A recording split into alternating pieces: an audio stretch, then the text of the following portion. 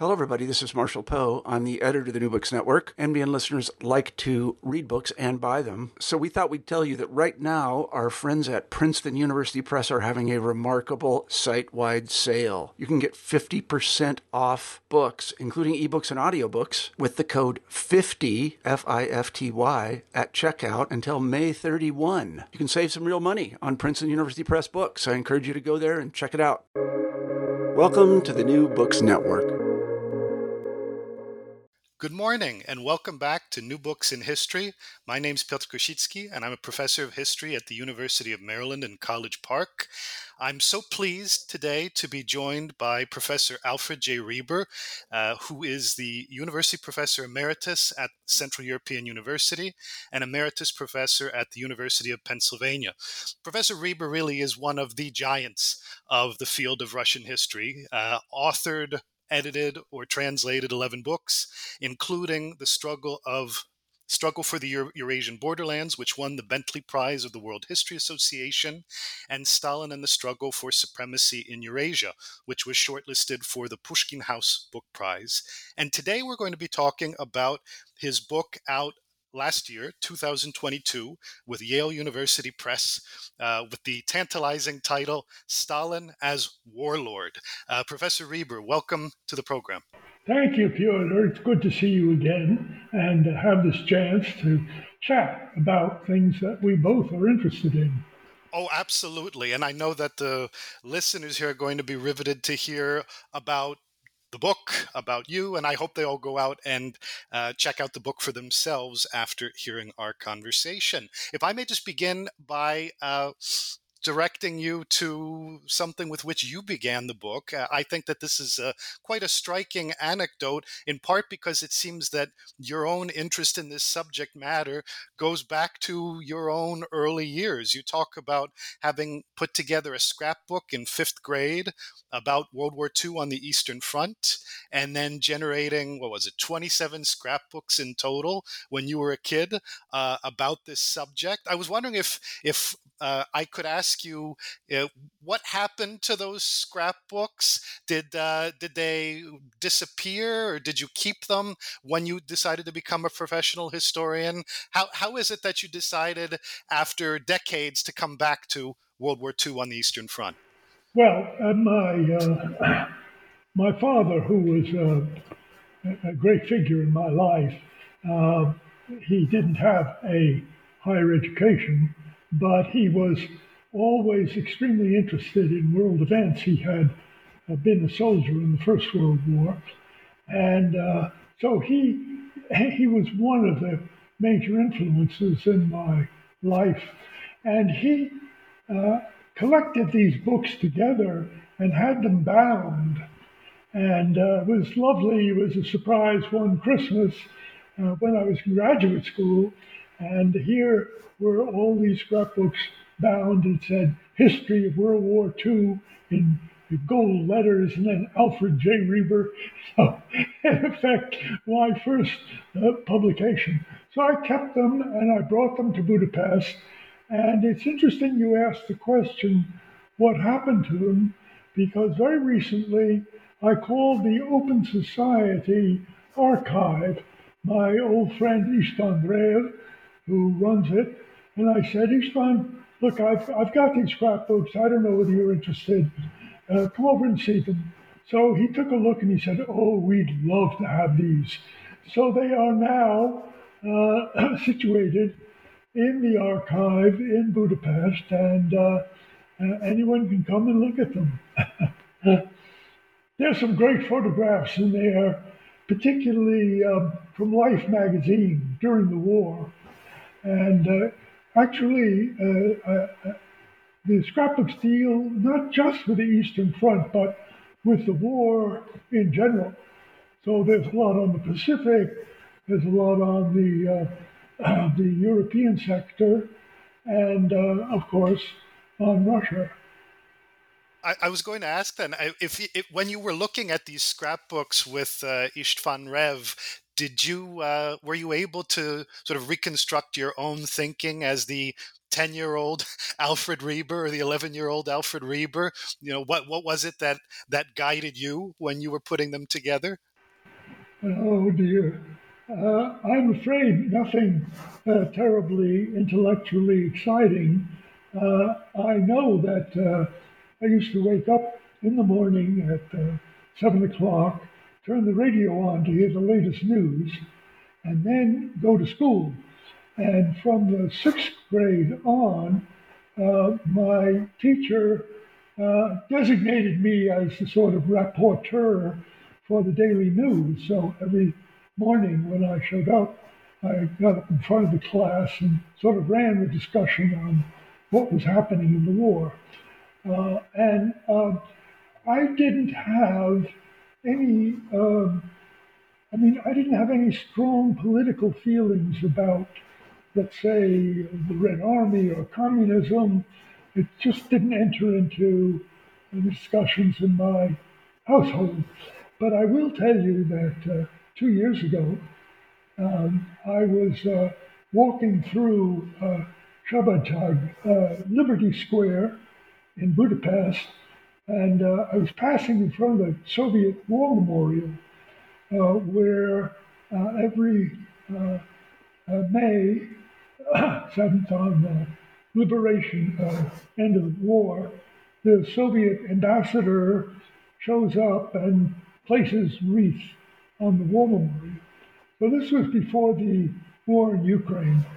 And so I watched the ceremony, and then I came up to him and I said in Russian, excuse me, Mr. Ambassador, I'm an American.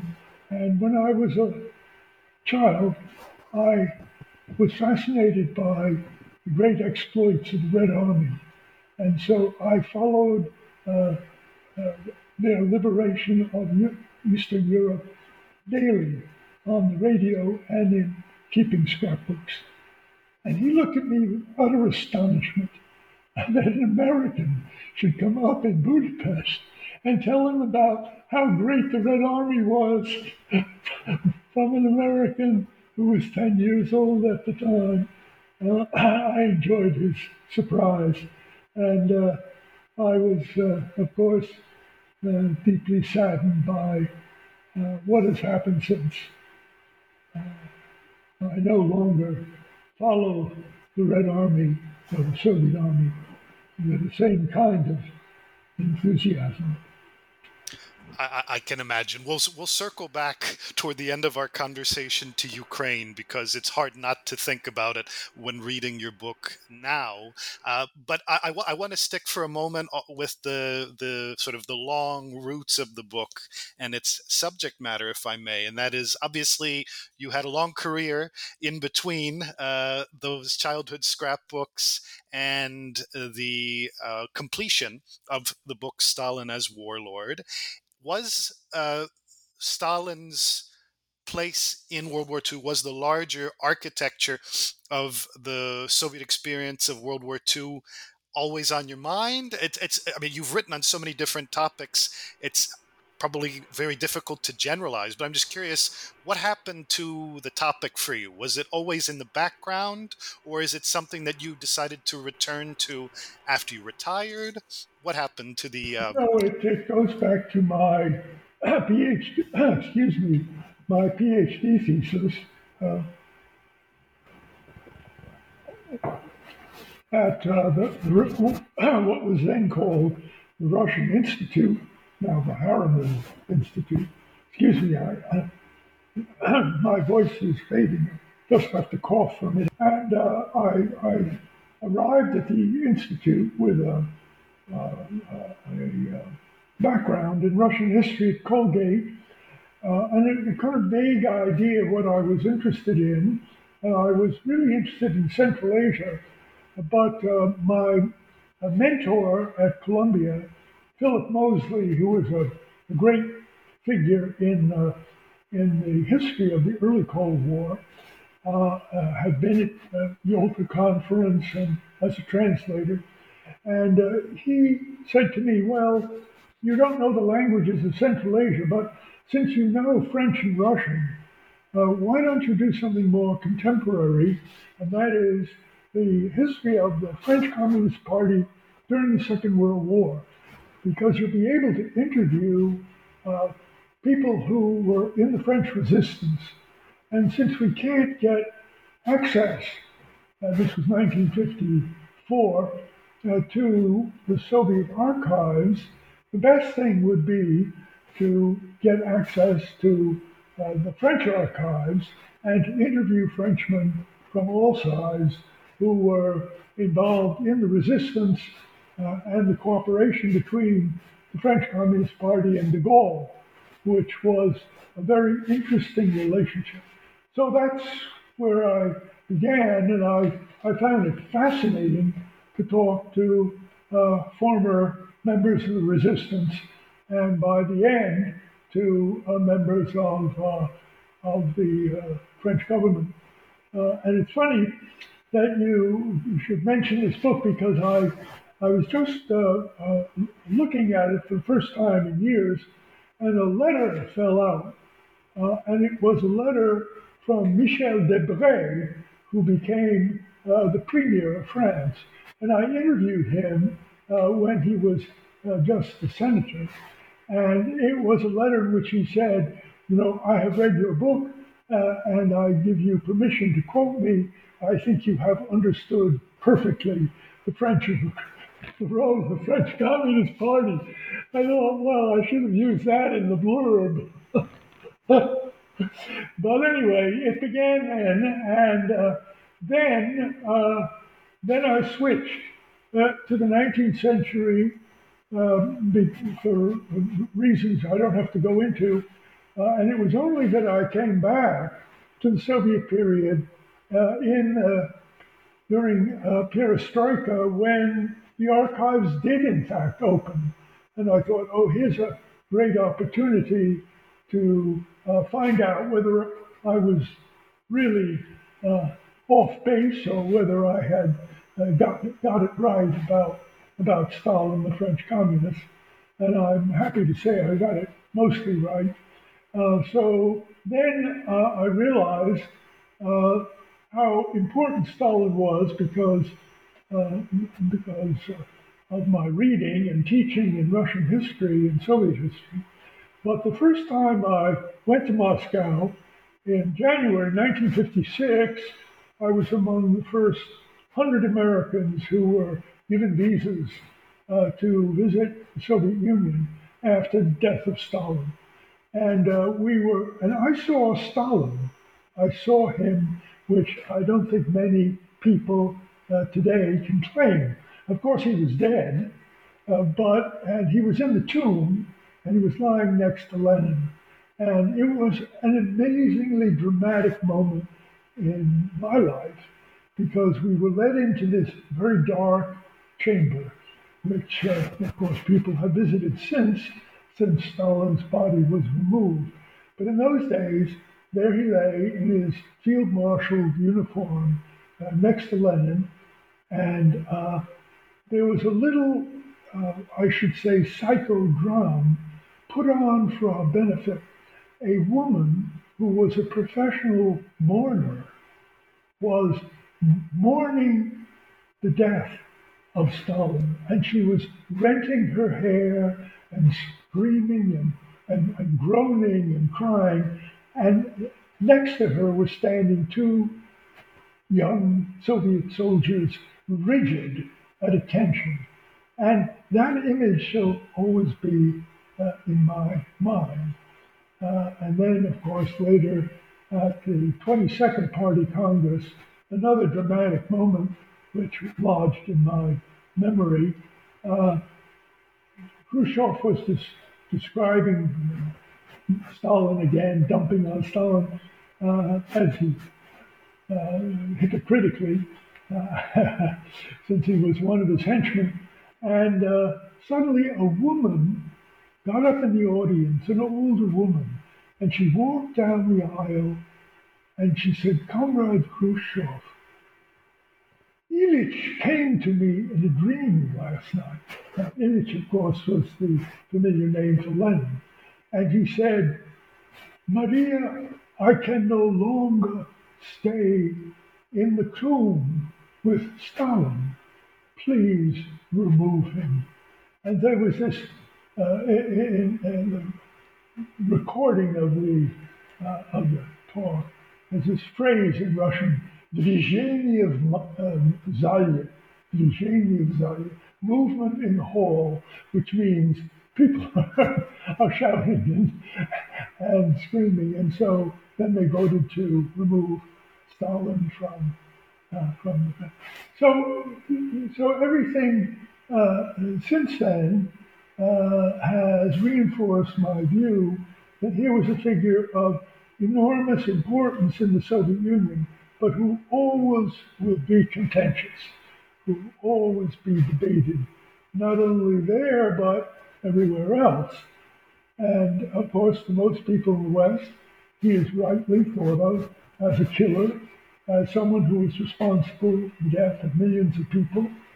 But then the question arises, how in heaven's name did he lead the country to victory in an invasion which had the power behind it of the most mechanized and successful army in European history up to that point?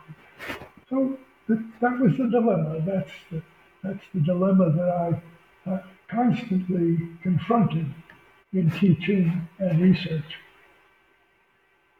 Yeah, thank you so much.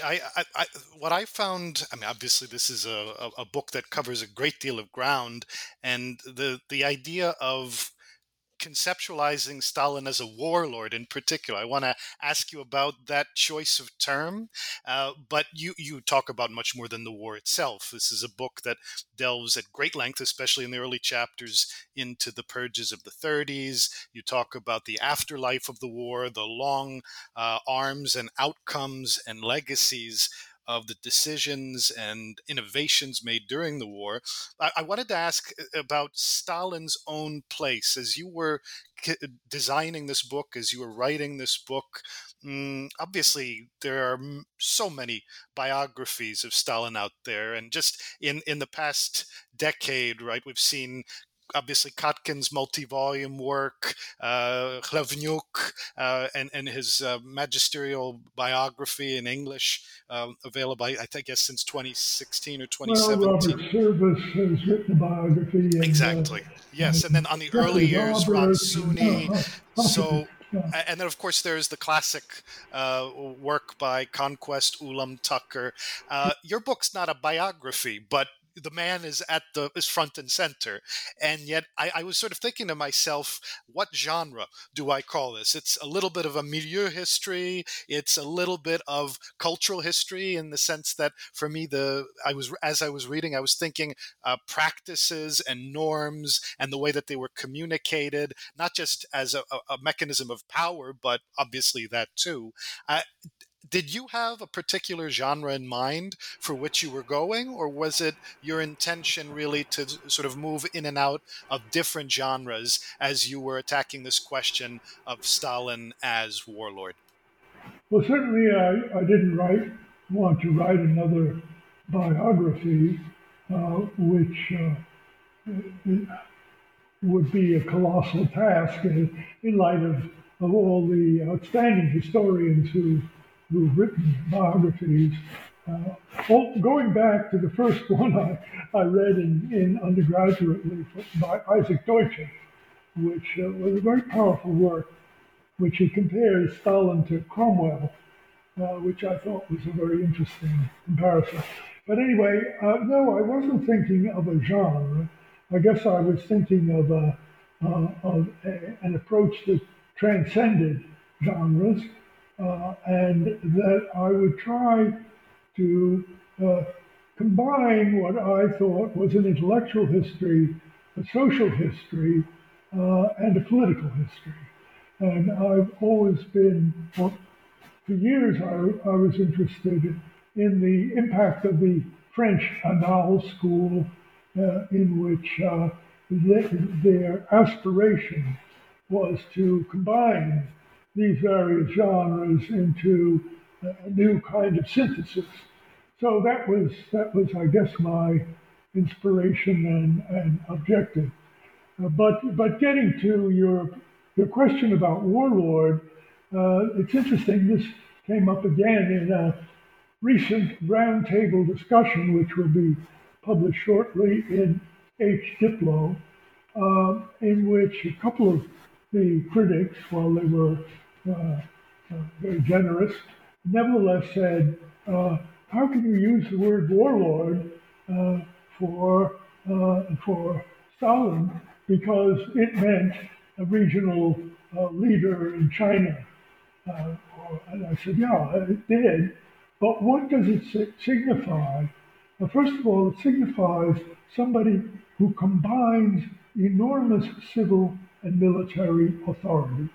Now, it doesn't have to be a region, it can be a state. And there was no one during the Second World War who combined the authority, the power on both the civil and military fronts as Stalin did. Not Hitler, not Mussolini, not Tojo. Secondly, the term warlord has been used by several Russian historians, Jeffrey Roberts, McDermott, and others. So it wasn't my necessary invention. They saw his role here. And finally, I would say that warlord was also used to identify Churchill in the Second World War. Now, why was that? Because he combined civil and military authority in his hands to a greater extent than any British prime minister since Pitt.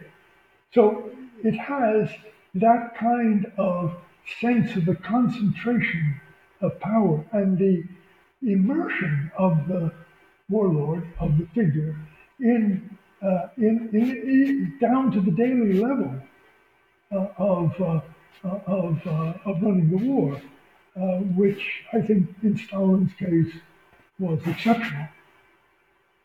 Yeah, thank you. I got the sense that in some sense the hypothesis in your book, it wasn't that he was a warlord. I can definitely see how you're building on those earlier descriptions by Roberts and others, but rather a thick description of the kind of warlord he was and what guided him as such. And I mean, you talk about paradoxes all over the book, right? I mean, it's a word that's familiar in the Stalin historiography, I guess most recently from volume 1 of Kotkin's biography, but which I guess is subtitled Paradoxes of Power. But the paradoxes you get to aren't just in the man himself. There's the way in which, I mean, you describe it, I think, on the first page of the book.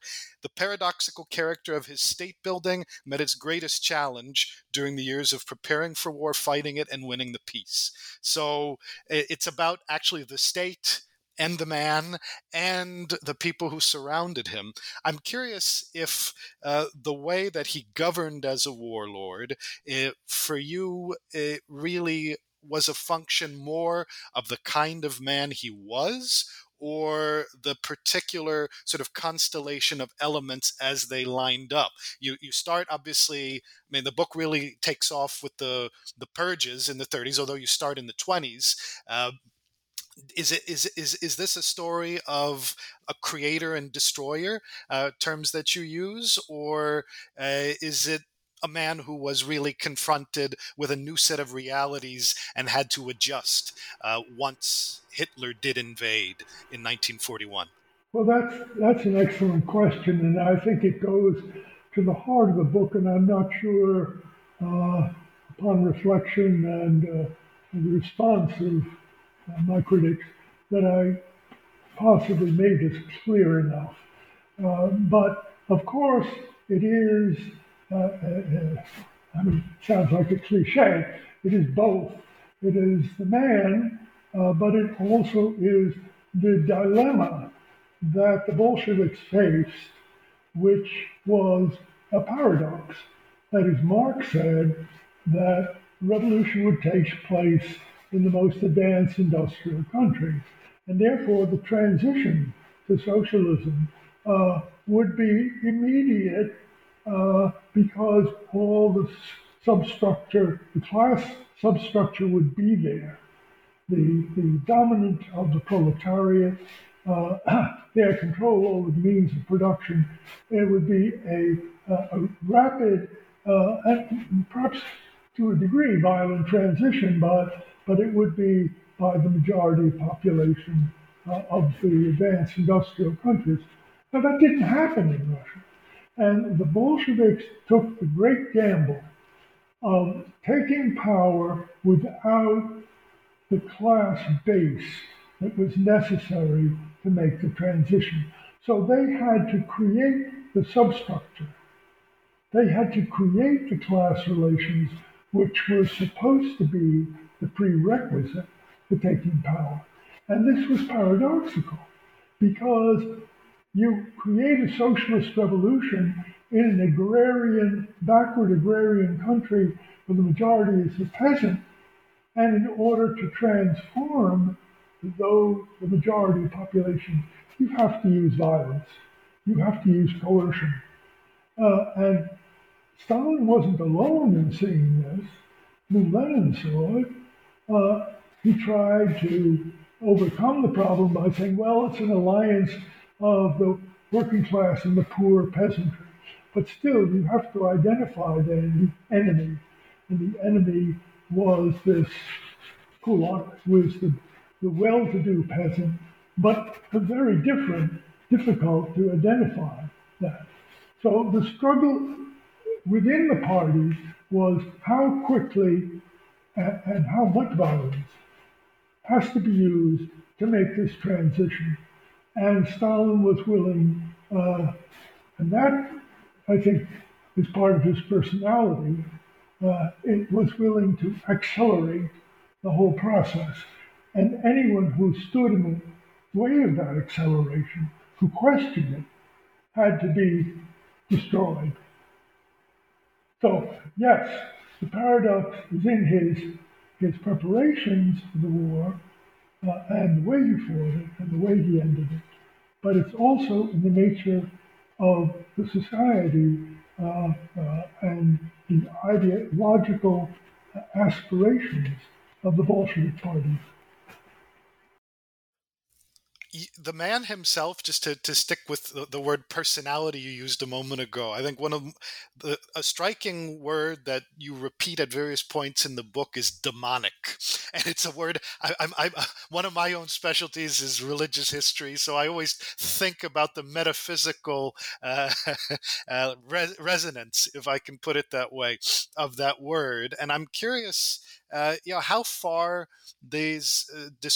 some of these descriptions of Stalin work for you in terms of their heuristic power. So, for example, when you talk about his demonic personality or his demonic intelligence, obviously he was also in many respects a nuts and bolts, roll up your sleeves, incredibly hard worker. And there is this sense that I get sometimes. Obviously, it's not just your book. More generally, in the Stalin historiography, sometimes he is an agent in his own story or in the story of the Soviet Union, and sometimes there's a kind of ethos or an aura. And I'm just curious if I'm sticking with the warlord term for a second. You feel like that term or the set of schemata that come with it lend themselves to really focusing on what he did, or some of these projections, like I don't want to necessarily fixate on the word demonic, but various characteristics of his personality that have been, I think, rightly described as evil. Yeah, I had a lot of trouble picking a term. I think at some points I say his dark personality or his extreme suspicion. But the one term I avoided consciously and have been criticized for avoiding it is paranoid. And I avoided it for two reasons. One, it's a clinical term, and if you look at the recent literature on paranoia, you determine that the psychologists don't know how to define it themselves. And so it has ended up with multiple definitions. And so I said it's a clinical term, and even the clinicians can't agree. And secondly, it gets Stalin, in some curious way, off the hook. In other words, if he was truly paranoid or insane, then, well, okay, you sentence him to life rather than execution. In other words, he's not totally responsible for his own decisions because he is sick. Now, I don't think that was the case. I think he was morbidly suspicious.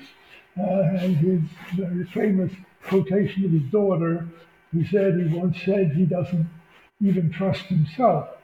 And yes, this was part of his personality, but I think that is rooted in his early life, and I don't think anybody has done a better job than Ron Sumi in this monumental biography of Stalin before 1918 in demonstrating how his life uh, transformed him into someone who was thinking conspiratorially all the time. Incidentally, he is not the only figure in political history who thinks conspiratorially, uh, and who at the same time believed that he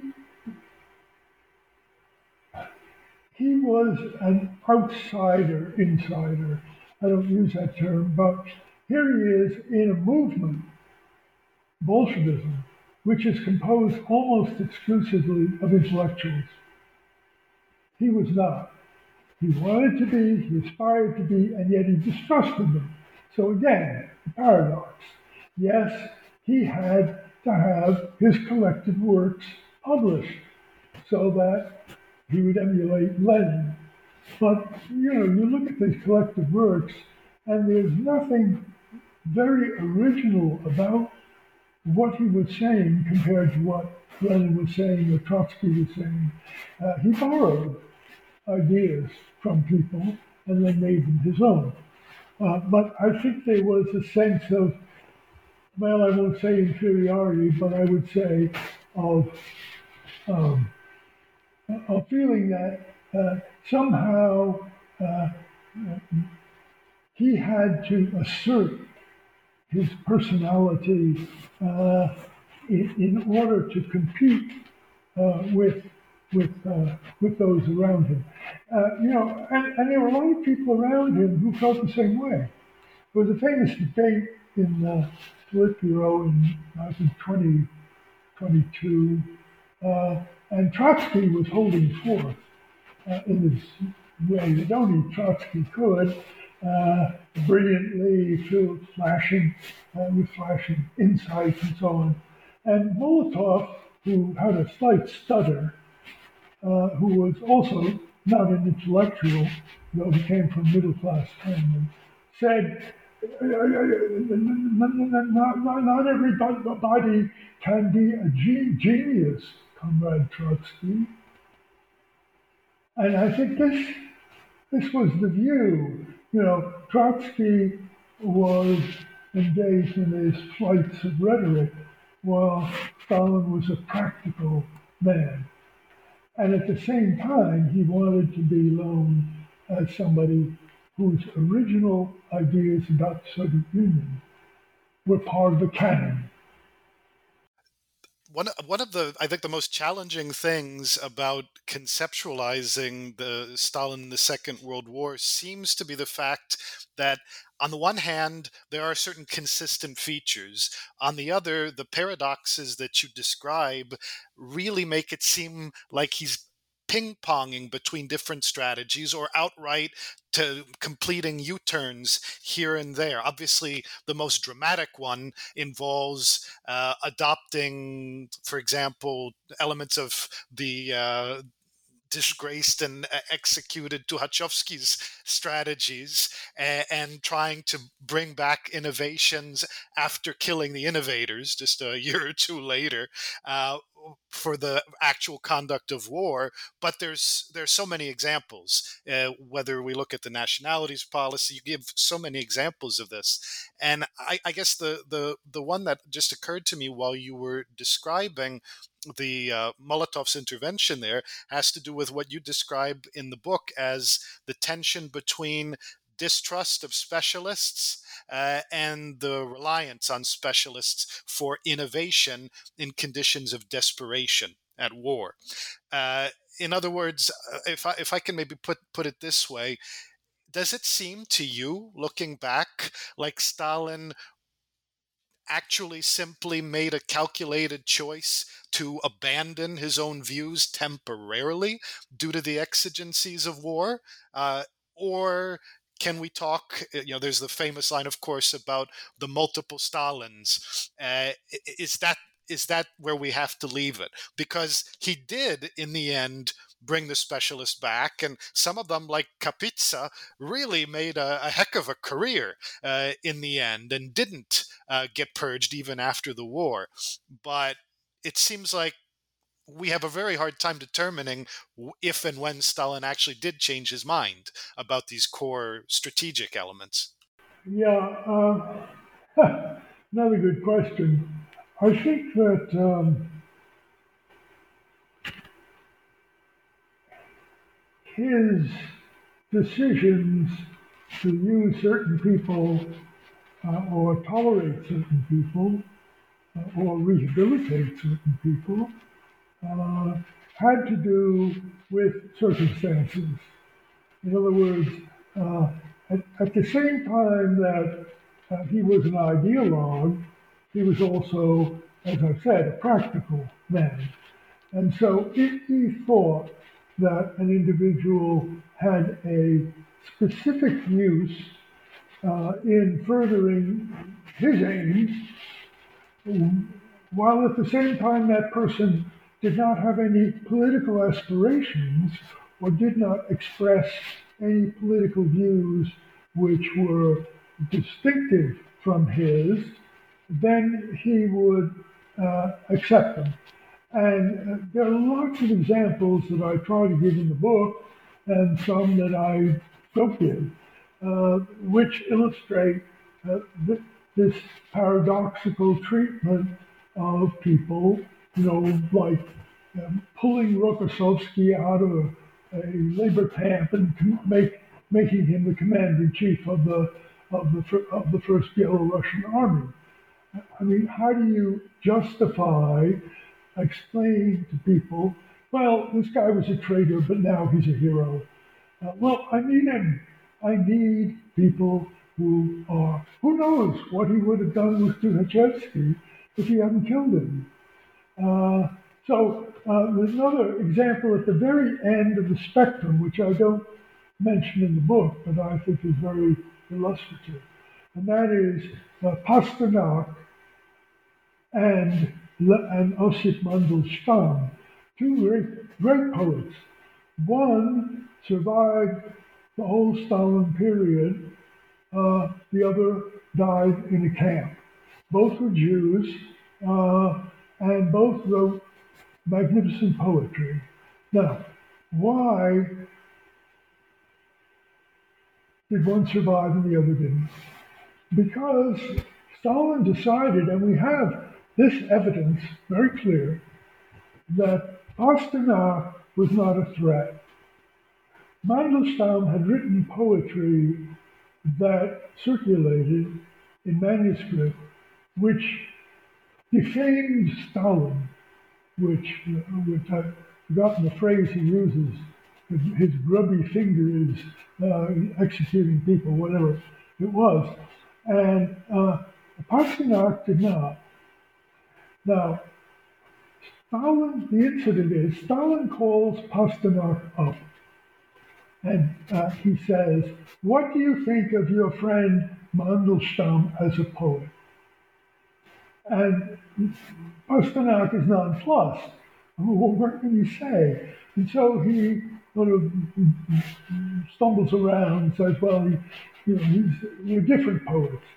And then Stalin in the end says, thank you, Comrade Pasternak, for not defending your friend. And he hangs up, and then he says to Beria, or no, it was Beria, Yagudov, strike, he sees Pasternak's name, and he says, strike this name off the list of execution, uh, this holy fool, this holy fool. In other words, Pasternak is he's not a threat. He's a poet, he's up in the air, he doesn't have any political aspect, and he doesn't imply that he's an enemy of mine. So I think, it's the same thing with Zhukov, it's the same thing with Kapitsa, it's the same thing with, all these other Litvinovs. They, they, they might not have agreed with him, but he didn't see them as a threat. The book is full of, I think, really vivid moments that you reconstruct, actually similar, like you said just now, to these conversations where Stalin, well, in one way or another, tells Beria no, or qualifies. Right, he seems to be debating Beria around Zhukov or. Landau. I mean, obviously, this doesn't apply to the Leningrad affair. Nikolai Voznesensky was absolutely a lost cause. But Stalin waited on him. Right. Stalin waited. And Beria, who hated Voznesensky, worked and worked and worked, and then discovered or uncovered or invented a mistake in the accounting that could be used as a criminal offense. And then Stalin, the delay in the trial, everything points to the fact he didn't really want to give in, but he did. So, but this specific example, actually, really, I'm glad you focused on Beria there, because I had a real. How do I put this? Throughout the book, I kept asking myself, right? We see Stalin as a warlord. You describe him as a man who really focused on individuals and small groups, not institutions, the supreme commander who functioned as a hub holding individuals together. We know how hard he worked and how obsessed he was with centralizing power. And yet, not just in the aftermath of the war, when it came to purges like the Leningrad affair, but throughout the war, Beria's power was increasing and increasing. And I mean, reading your book, it seems very obvious that Beria was falsifying and fabricating and concocting conspiracy theories. Maybe we don't know for sure, but it seemed to me in tension, or at least, if I could go back to your word paradox, this deference and this empowerment of Beria that Stalin sustained, right? I mean, again, it wasn't a momentary thing, and the entrusting him with the atomic bomb project in particular at the end of the war, I find just extraordinarily striking. But it's not just that. I mean, he had his finger in so many pies, Beria. So if I could just ask you maybe to reflect on that relationship for a second. Does that, in your view, challenge the overall picture that you have of Stalin, or is it simply a facet of how he governed? Well, he needed people. I think that Sheila Fitzpatrick makes a good case for Stalin and his team. And this would be the other way of looking at it. Of course, he needed people to administer all aspects of the administration. He used Zhanov or Malenkov or Kaganovich or Molotov. All of these people were given a certain leeway in administering things, and the army generals, of course, in fighting the war, uh, didn't have to worry so much as Hitler's generals did at the end about intervening with operational details. Uh, the point I think you make is important. Why Beria had so much power?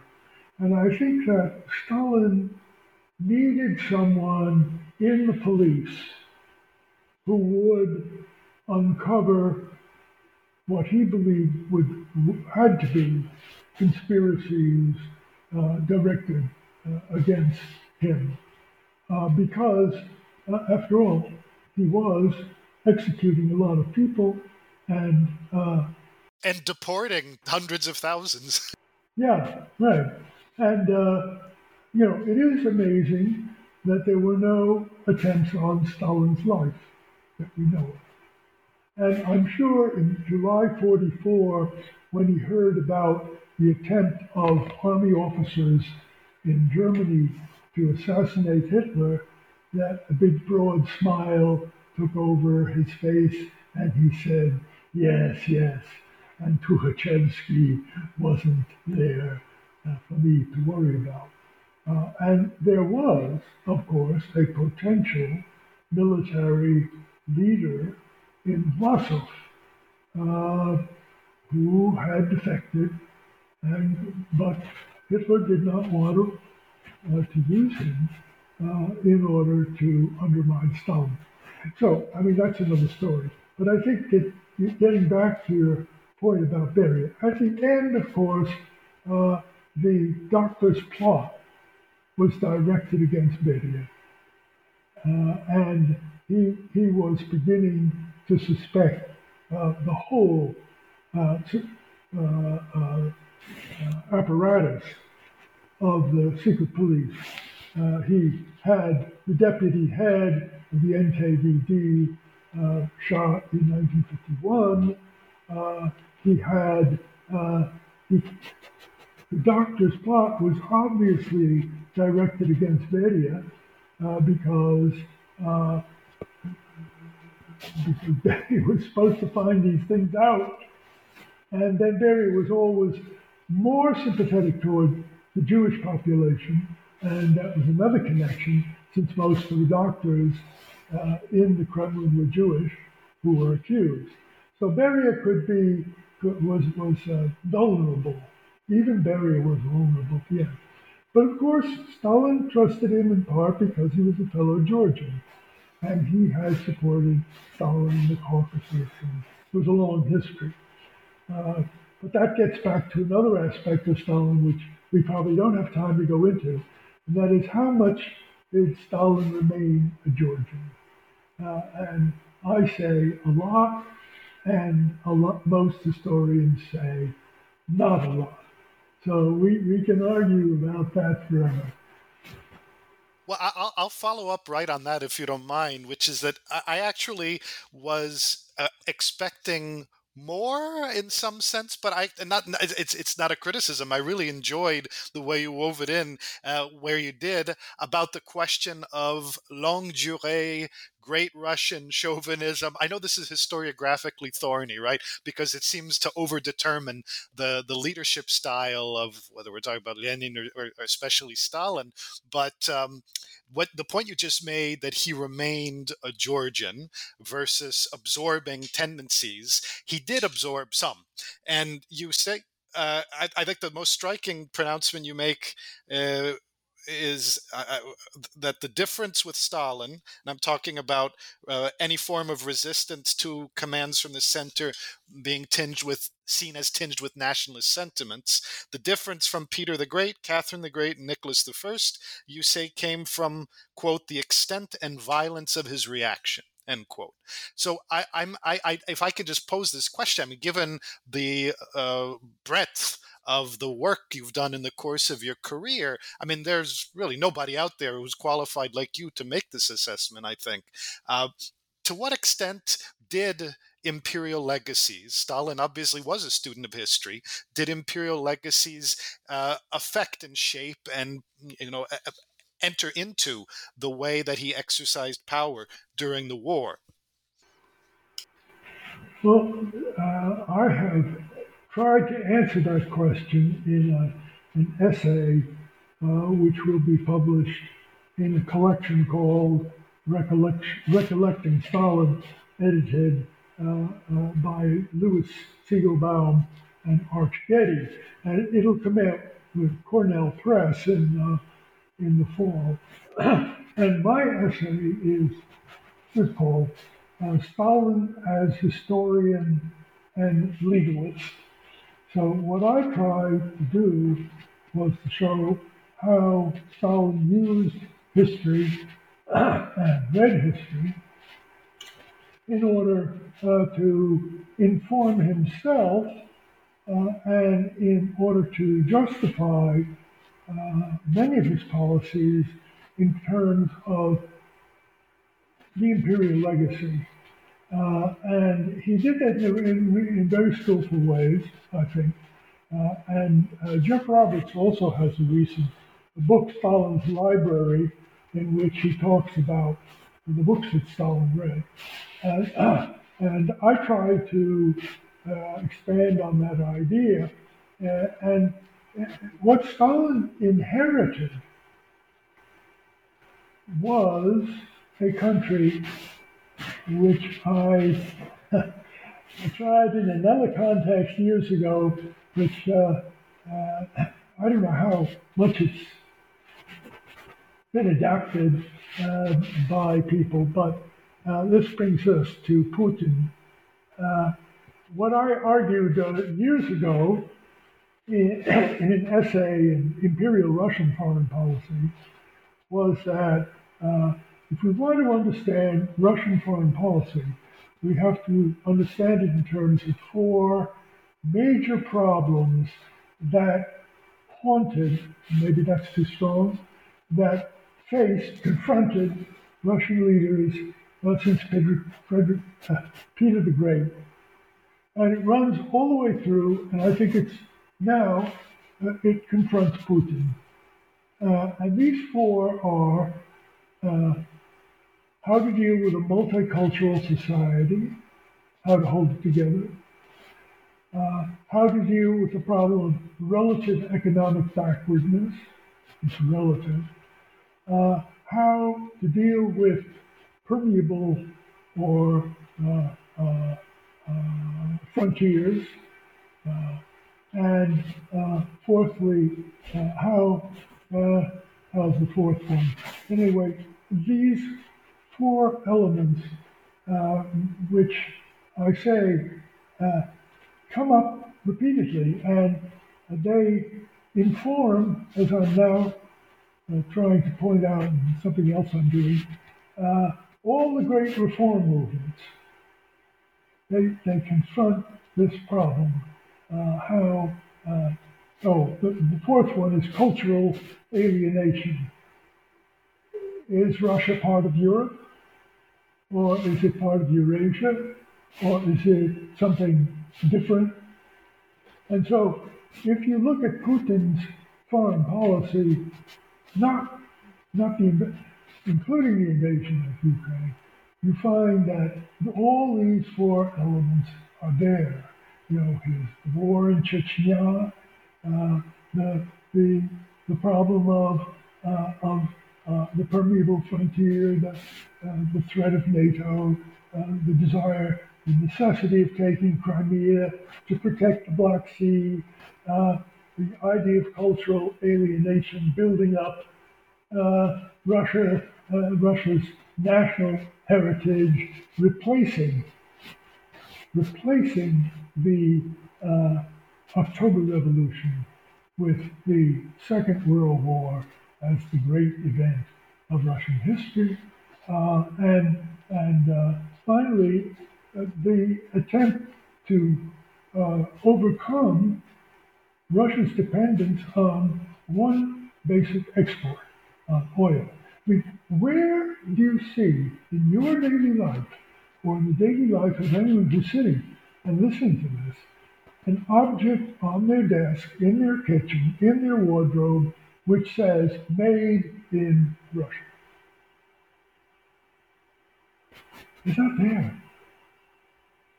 I have things that are made in Taiwan, South Korea, the Marshall Islands, Italy, France, of course, Denmark, Mexico, but nothing made in Russia except what I brought back from there. So it's the same problem, and this is why his dependence now on China and India, because they provide the market for oil. And without that, he'd be in big trouble. It strikes me, Sam, since you turned to Putin, one thing that I was reflecting, and there are so many outcomes and legacies that are on the table in the discussion, especially in the final chapters in the epilogue of your book, about what came out of Stalin's governance as warlord, but some of these are big, right? I mean, there's it's big in the sense of transcending any one particular narrative. There's atomic weaponry for the USSR, there's Sputnik, but there's also the transformation of the army and its place in the Soviet Union, and what you just described, this sense of replacing revolution with war. I mean, I obviously thinking back to Amir Weiner's book, Making Sense of War, but more generally also trying to understand the relationship that Stalin left behind, even through de-Stalinization, between World War II and the core of the Soviet project. And what you say in the book, among other things, is that the history of quote, a hierarchical and nationalistic Soviet army, end quote, began on June 22nd, 1941. And obviously, Zhukov wasn't killed off after the war, in spite of the incredible prominence he achieved. And if anything, I look around the Soviet bloc and the USSR itself, and I mean, military intervention became a major feature after World War II, right? 1956, 68. As a scholar of Poland, I look at Wojciech Jaruzelski and martial law. It was an option to wage revolution through moving troops to point A or point B. I wonder if you feel like that, in some sense, these behaviors or these techniques are really the legacy of the story you're telling. And I mean, this brings us up to Putin, but obviously there's a lot that happened in between, that the army, whether it's in Afghanistan or now or later in Chechnya, now in Ukraine, the Soviet and then Russian army became the bulwark and repository of national pride. It seems to me, in a way, that Stalin enabled and then maybe tried a little bit to walk back but couldn't control. I mean, if I could just ask you to reflect on this for a second, Putin could consciously, or maybe would have, if things hadn't gone so badly, was trying to emulate consciously some of what Stalin had done.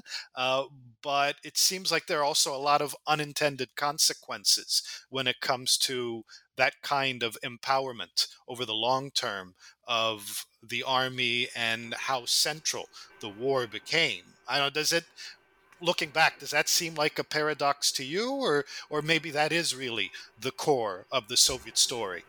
Well, some of the outstanding historians of Imperial Russia have talked about Peter the Great's militarization of the country, and that this then went on to become a major theme.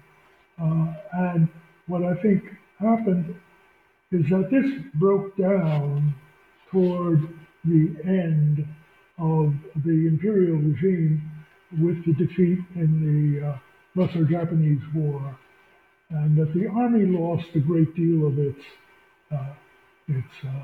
eminence, prestige, the Bolsheviks replaced the army, but then Stalin realized that the army was as necessary, or even more so, than the party in preserving the Soviet Union and in the long run in extending the influence of communism, or the Soviet view of communism.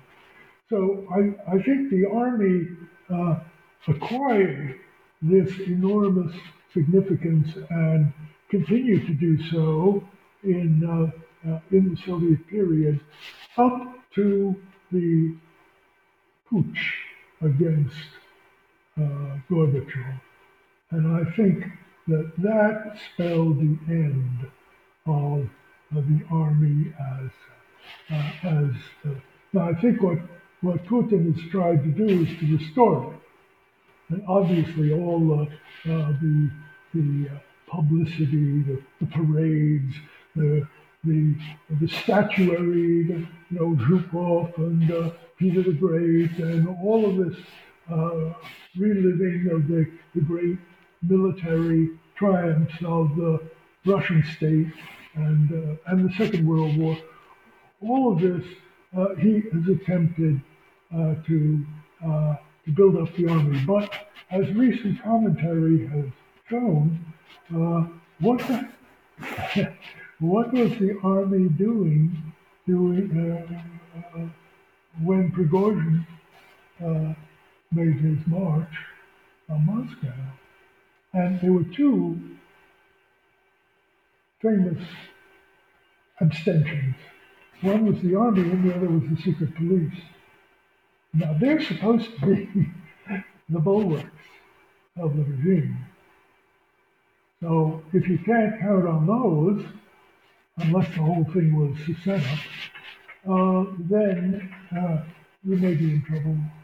You may be in trouble. But that remains in the realm of more speculation than I've engaged in up to the present. So I think we should probably leave it there as the realm of future historians who, if they ever get access to the archives in in 70 years or so, maybe they'll tell us. Well, I certainly hope so. Although from to where we sit presently, it's hard to imagine when that might be. I know we're almost out of time, so I'm going to bring us to a close. But it strikes me the point that you were just making about Putin and his fantasies, if you will, of trying to reanimate some of what had been enabled by Stalin during World War II. It also speaks to, I mean, the paradox. You use this phrase Pyrrhic victory, which obviously, or rather not a phrase, a question that you pose at the end of the book. Was World War II a Pyrrhic victory? And if I read you correctly, I guess your answer is yes. And I was just curious if at the end of the day, what you described a moment ago about how the army ultimately, discredited and turned out to be a kind of an illusion when the coup failed against Gorbachev, and then Putin clearly showing that the army just is not there in the 21st century, and yet the Soviet project went on for decades after World War II.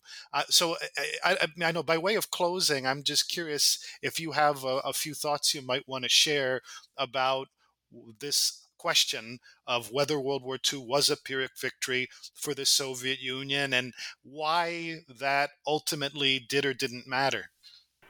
I've had a debate with Jeff Roberts about the Pyrrhic victory. He said, well, how can you say that?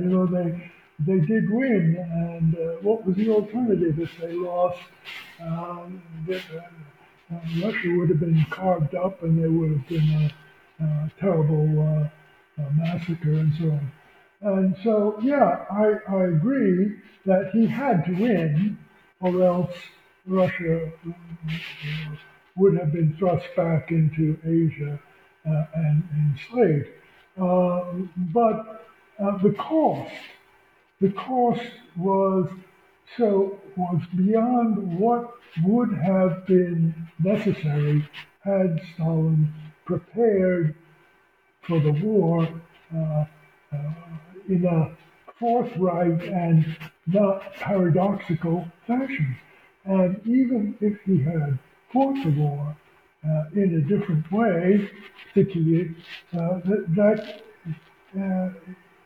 his strategic mistakes in the early years cost a great deal. Now, ultimately, I think yes, they had to win at whatever cost. So that's, but I think that's the dilemma that Putin faces. He has to win at whatever cost, and I'm not sure that everyone fully understands that. Because if he loses, the country falls apart. I mean, we will see another time of troubles that will make the period after the revolution look like a picnic. On that note, I think I'm going to bring our conversation to a close. I really appreciate the chance to talk to you, Al, about Stalin as warlord. Thank you so much for joining us today. Piotr, thank you for your wonderful questions, which just led me down the right road and were sufficiently stimulating and provocative so that I could respond the way I did.